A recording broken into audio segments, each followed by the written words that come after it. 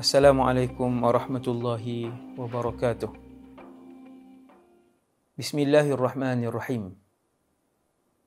Alhamdulillahilladzi hadana lihadza wa ma kunna linahtadiya laula an hadana Allah. Asyhadu an la ilaha illallah wa asyhadu anna Muhammadan abduhu wa rasuluhu wa safiyyuhu wa khaliluhu khairu nabiyyin arsalah. Allahumma salli ala sayyidina Muhammadin abdika wa rasulika an-nabiyil ummi wa ala alihi wa azwajihi wa dhurriyyatihi wa sallim adada khalqik wa ridha nafsika wa zinata arshika wa midada kalimatik. Rabbi shrah li sadri wa yassir li amri wahlul 'uqdatan min lisani yafqahu qawli. Allahumma hdi qalbi wa saddid lisani bihaqqi sayyidina Muhammadin sallallahu alaihi wasallam. Radina billahi rabba, kami semua redha Allah Tuhan kami. Wabil islami dina, kami semua redha Islam cara hidup kami. Wabi Muhammadin rasulah, dan kami redha bahawa Muhammad seorang rasul. Kita menggunakan buku 65 buah pula. Kita menggunakan buku 65 orang sahabat Rasulullah sallallahu alaihi wasallam, karangan Dr. Abdul Rahman Ra'fat Al-Basha rahimahullah, nafa'ana Allahu bihi wa bi ulumihi wa bikum fid darain amin. Kita sampai pada sahabat yang ke-18, 17, 18, 19. Kita sampai pada sahabat yang ke-19 dari 100,000 lebih sahabat Rasulullah sallallahu alaihi wasallam. Dan bila pagi ni saya sebut nama sahabat ni, saya yakin 99% di kalangan kita yang mendengar tidak pernah mendengar nama sahabat ini, iaitulah Majza'ah ibn Thawr As-Sadusi radhiyallahu anhu. Waktu tahun 2001 dulu pun, waktu saya belajar dulu buku ni, menggunakan buku ni, memang itulah kali pertama saya mendengar nama sahabat ni. Masya Allah. Kita duk ingat sahabat 18 orang, 40 orang, 70 orang. Sahabat terlampau ramai. Dan setiap orang daripada mereka, bismillah, Masya Allah, sangat hebat. Kerana mereka adalah murid-murid kepada Muhammad sallallahu alaihi wasallam. Majza'ah. Nama Majza'ah macam nama wanita, tetapi dia adalah seorang lelaki, pahlawan di kalangan sahabat radhiyallahu anhu. Dan Majza'ah ni terkenal di kalangan ulama sejarah sebagai seorang pahlawan Islam. Pahlawan Islam yang jarang ditemui saingannya. Dan dia, kalau dalam pertempuran, dia adalah pahlawan yang mampu mengalahkan 100 orang musuh dalam satu-satu pertempuran. Kita nampak macam lebih-lebih ya kan, pujian tu kan. Tetapi itulah jolokan yang diberikan oleh sejarawan kepada Sayyiduna Majza'ah ibn Thawr As-Sadusi, yang sangat terkenal pada zaman para sahabat radhiyallahu anhu. Jadi kisah yang saya nak sebutkan pada kali ini berkaitan dengan kehidupan Majza'ah ibn Thawr ni. Kisah ni terjadi di dalam peperangan yang disebut Ma'rakah Al-Qadisiyah. Peperangan yang berlaku setelah kewafatan Rasulullah, setelah wafat Sayyidina Abu Bakar, pada zaman pemerintahan Sayyidina Umar tahun 14 Hijrah. Berlaku satu peperangan yang besar dalam sejarah Islam, iaitulah umat tentera Islam berperang dengan tentera paling kuat dan paling moden di dunia ketika itu. Sehingga bala tentera mereka mencecah melebihi 500,000, 600,000 orang. Bala tentera pihak musuh ketika itu melebihi 500,000 orang. Dan Al-Qadisiyah ni adalah satu peperangan yang melibatkan pertempuran di antara tentera Islam. Waktu tu tuan-tuan jangan bayang Islam di Madinah saja. Waktu tu Islam sudah memerintah Madinah memerintah Makkah, Mesir, memerintah Islam ketika itu sudah pun ada gubernur di Kufah, sudah ada gubernur di Basrah, juga pemerintahan yang besar pada zaman Sayyidina Umar bin Al-Khattab. Jadi Sayyidina Umar melantik gubernur-gubernur, menteri-menteri besar ni, Amr bin Al-As ke Mesir, Abu Musa Al-Ash'ari ke Kufah. Begitulah beberapa orang yang telah pun diatur yang menjadi wakil kepada pemerintahan Islam. Jadi tahun 14 Hijrah, Sayyidina Umar sebut siapa-siapa sahaja di kalangan umat Islam, di mana sahaja mereka berada, sekiranya mereka sihat, mempunyai senjata, maka arahkanlah mereka untuk menyertai peperangan ini. Jadi seruan yang keluar daripada Madinah ketika itu, Madinah ni macam Putrajaya lah, pusat pemerintahan Islam ketika itu, keluar satu arahan keliling, mewajibkan umat Islam yang sihat, umat Islam yang ada harta, maksudnya ada kemampuan untuk keluar ke Ma'rakah Al-Qadisiyah, kerana itulah kali pertama sejarah pemerintahan Islam mereka akan bertempur dengan satu negara terkuat dunia. Waktu tu ada dua. No? Tuan-tuan renung tengok ayat ni kan, tuan-tuan renung fakta ni. Betapa beraninya ketika itu orang Islam. Walaupun ketika itu memang orang Islam dah besar dah, luas pemerintahan dia, tetapi dari sudut kemampuan, dari sudut ekonomi, persiapan senjata, teknologi senjata untuk berperang, tentu sekali Rom dan Parsi 5-6 kali ganda, 7, tuan-tuan sebutlah berapa kali ganda, jauh lebih meninggalkan persiapan dan juga kecanggihan tentera umat Islam lah pada zaman itu. Jadi Ma'rakah Al-Qadisiyah berlaku di antara tentera Islam berdepan dan berperang dengan tentera Parsi. Kita tengok macam mana penglibatan Majaza'ah ibn Thawr As-Sadusi. Sebelum ni tuan-tuan ada dengar tentang seorang sahabat yang saya sebut sebagai Abdullah ibn Ummi Maktum. Sahabat sebelum ni, sahabat yang ke-18. Tuan-tuan boleh tengok. Abdullah ibn Ummi Maktum, sahabat yang buta, yang telah menyertai Ma'rakah Al-Qadisiyah dalam keadaan buta sejak lahir, dan tugas beliau adalah menggenggam erat panji umat Islam dalam Ma'rakah Al-Qadisiyah, dan memang beliau telah menemui syahid dalam peperangan itu. Bismillah, Masya Allah, kepada kesungguhan sahabat. Abdullah ibn Ummi Maktum, salah seorang tukang azan Nabi terkenal. Dia terkenal. Majaza'ah ibn Thawr As-Sadusi, baru hari ini kita dengar. Kita akan tengok macam mana penglibatan Majaza'ah ibn Thawr As-Sadusi. Selepas Sayyidina Umar bin Al-Khattab, Amirul Mukminin ketika itu, gelaran tertinggi kepada pemerintahan Islam, dia keluarkan arahan kepada semua pemerintah-pemerintah, gubernur-gubernur Islam untuk mengarahkan tentera keluar. Antara tentera yang dipilih untuk keluar, pasukan yang dipilih adalah daripada Kufah, daripada Basrah. Jadi Amirul Mukminin keluarkan arahan kepada gubernur Kufah ketika itu, iaitu seorang sahabat yang masyhur. Seorang sahabat yang masyhur yang namanya Sayyidina Abu Musa Al-Ash'ari. Abu Musa Al-Ash'ari ni seorang sahabat yang memang masyhur lah. Sayyidina Abu Musa Al-Ash'ari. Sayyidina Umar keluarkan arahan, kerahkan seluruh tentera kamu, tentera Islam yang sihat, ada kemampuan, untuk bergabung dengan tentera Islam daripada Basrah, dan kita akan membuat serangan. Semua tentera Islam ni bergabung, kita akan membuat serangan ke atas Parsi. Maka keluarlah tentera Islam ni mengejar pemimpin tertinggi Parsi, nombor 1 pemimpin, iaitulah Kisra Al-Hurmuzan. Pemimpin tertinggi Parsi, dia akan mendapat gelaran Kisra. Kalau di Mesir, Fir'aun. Lepas tu baru nama. Fir'aun tu bukan nama lagi, baru gelaran tertinggi pemimpin ketika itu. Raja di Mesir, nama Fir'aun, sekian-sekian. Kalau di Parsi, kerajaan Parsi, Kisra, sekian-sekian. Pada zaman itu, maharaja dia adalah Al-Hurmuzan.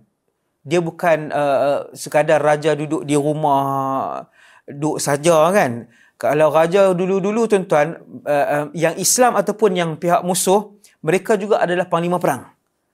Ini setakat yang saya tahulah. Setakat yang saya tahu. Setakat yang saya duk baca. Saya duk baca kan. Raja dulu-dulu selain daripada dia adalah maharaja nombor satu, dia juga adalah panglima perang. No? Jadi kita harap raja hari ini pun juga adalah di kalangan mereka yang sihat tubuh badan, panglima perang untuk memimpin umat Islam satu hari nanti. Jadi begitu sepatutnya kepala negara lah, kepala negara mana-mana tempat pula. Jadi Al-Hurmuzan ni raja nombor satu, dan ketika itu umat Islam pun mula keluar. Sayyidina Umar bin Khattab melantik panglima nombor satu umat Islam adalah Sayyidina Sa'ad ibn Abi Waqqas.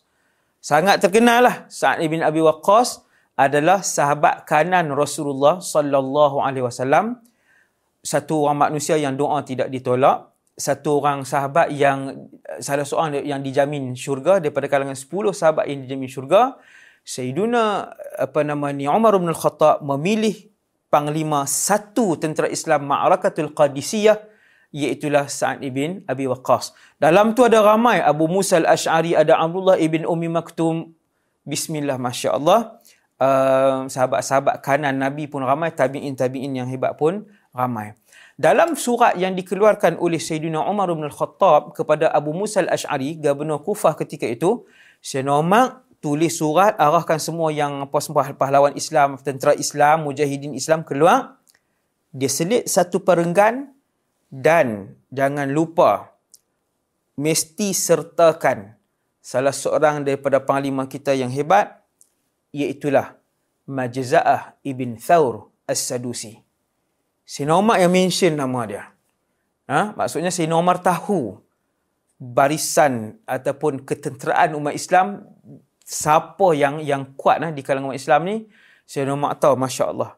Jadi Sayyidina Abu Musa al-Ash'ari, dia pun arahkan Majza'ah ibn Thawr radhiyallahu ta'ala anhu untuk keluar dan menjadi dia mengepalai sayap kiri. Tentera tu ada sayap kanan, ada sayap kiri, ada pasukan berkuda, ada pasukan pemanah, ada banyak bahagian. Antara yang paling penting dalam satu-satu ketenteraan adalah sayap kanan dengan sayap kiri. Maka dilantik Majza'ah ini sebagai panglima yang mengeplai sayap kiri. Masya Allah, maka mereka pun keluar. Satu persatu daripada kubu Parsi ketika itu ditawan oleh tentera-tentera Islam yang pergantungan mereka hanya kepada Allah Jalla Jalaluh, yang memberikan kejayaan Allah, yang menyihatkan Allah, yang memberi kekuatan Allah, yang memberi ketenangan kepada mereka Allah, yang memberikan keyakinan kepada mereka bahawa mereka akan menang adalah Allah Subhanahu Wa Taala. Dengan jumlah yang kecil di kalangan Islam, walaupun dah bergabung, jumlah tentera musuh lebih 10 kali ganda, jauh lebih ramai. Kelengkapan perang pun musuh jauh lebih hebat waktu itu. Biasalah, memang orang Islam begitulah. Tetapi hubungan dan kebergantungan mereka kepada Allah Subhanahu Wa Taala, yang ni yang nak kena didik, yang nak kena semai, nak kena tanam dalam diri orang Islam, bahawasanya yang berkuasa itu Subhanahu Wa Taala, Jalla Jalaluh, Allah Subhanahu Wa Taala. Jadi mereka pun bergerak, dah bergabung, tentera Islam keluar daripada negeri-negeri ni yang dikuasai orang Islam ni, Madinah, Mekah, Kufah, Basrah sebagainya, bergabung dan akhirnya mereka berjaya menawan satu persatu. Dan Al-Hurmuzan melarikan diri ketika itu, dibawa oleh pasukan elit dia, melarikan diri sampailah ke satu tempat ni di Iran, tuan-tuan, di Iran, satu tempat yang bernama kota Tustar. Hurmuzan pun larikan diri ke situ. Dan kota Tustar digelar pada zaman itu sebagai kota permata Parsi. Keseluruhan kerajaan Parsi yang moden, tuan-tuan boleh ziarah sebahagian daripada peninggalan kerajaan Parsi. Keunikan, saya tak mau cerita jadi panjang, antaranya ada satu tempat tu, cerita juga. Ada satu tempat tu, dia ada macam tempayan yang digantungkan, tempayan gergasi, besar rumah tempayan tu, dan di bawahnya dinyalakan satu lilin sahaja, boleh menggelegakkan air di dalam tempayan tu. Satu lilin je. Tuan-tuan, teknologi kita tengok tu kita tak tahu dia punya.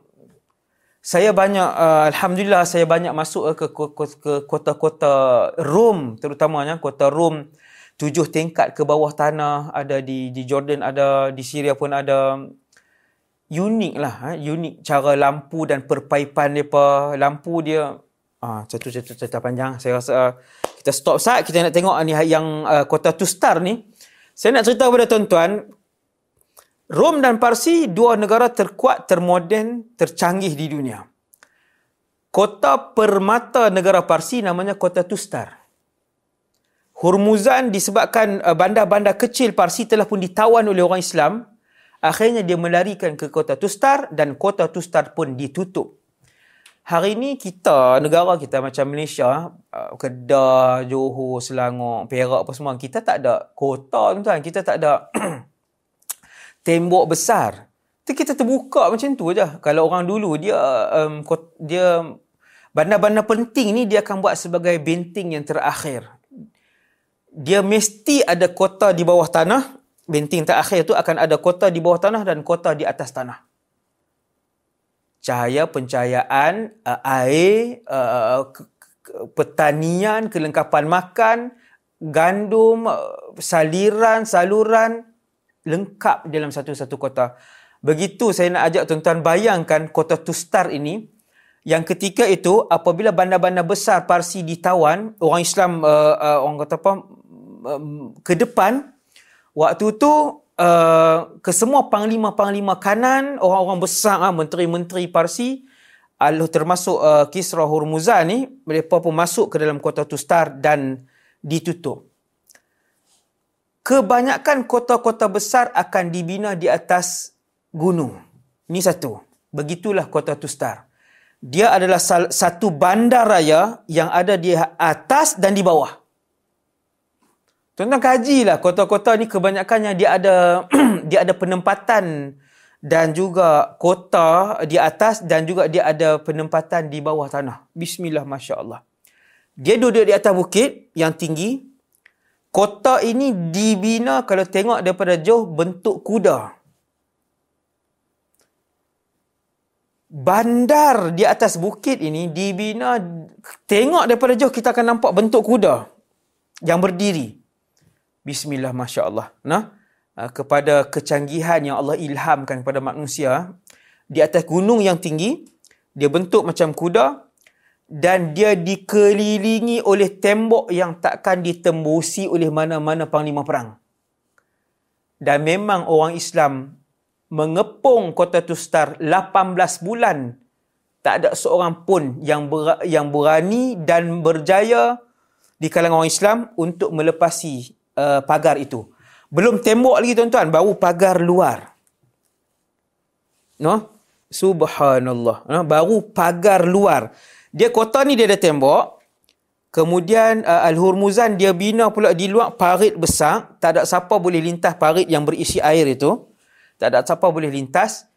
Di depan parit itu ada pagar juga, pagar yang tertinggi dalam sejarah tembok kerajaan ketika itu. Kerajaan paling kuat ketika itu Rom dan Parsi.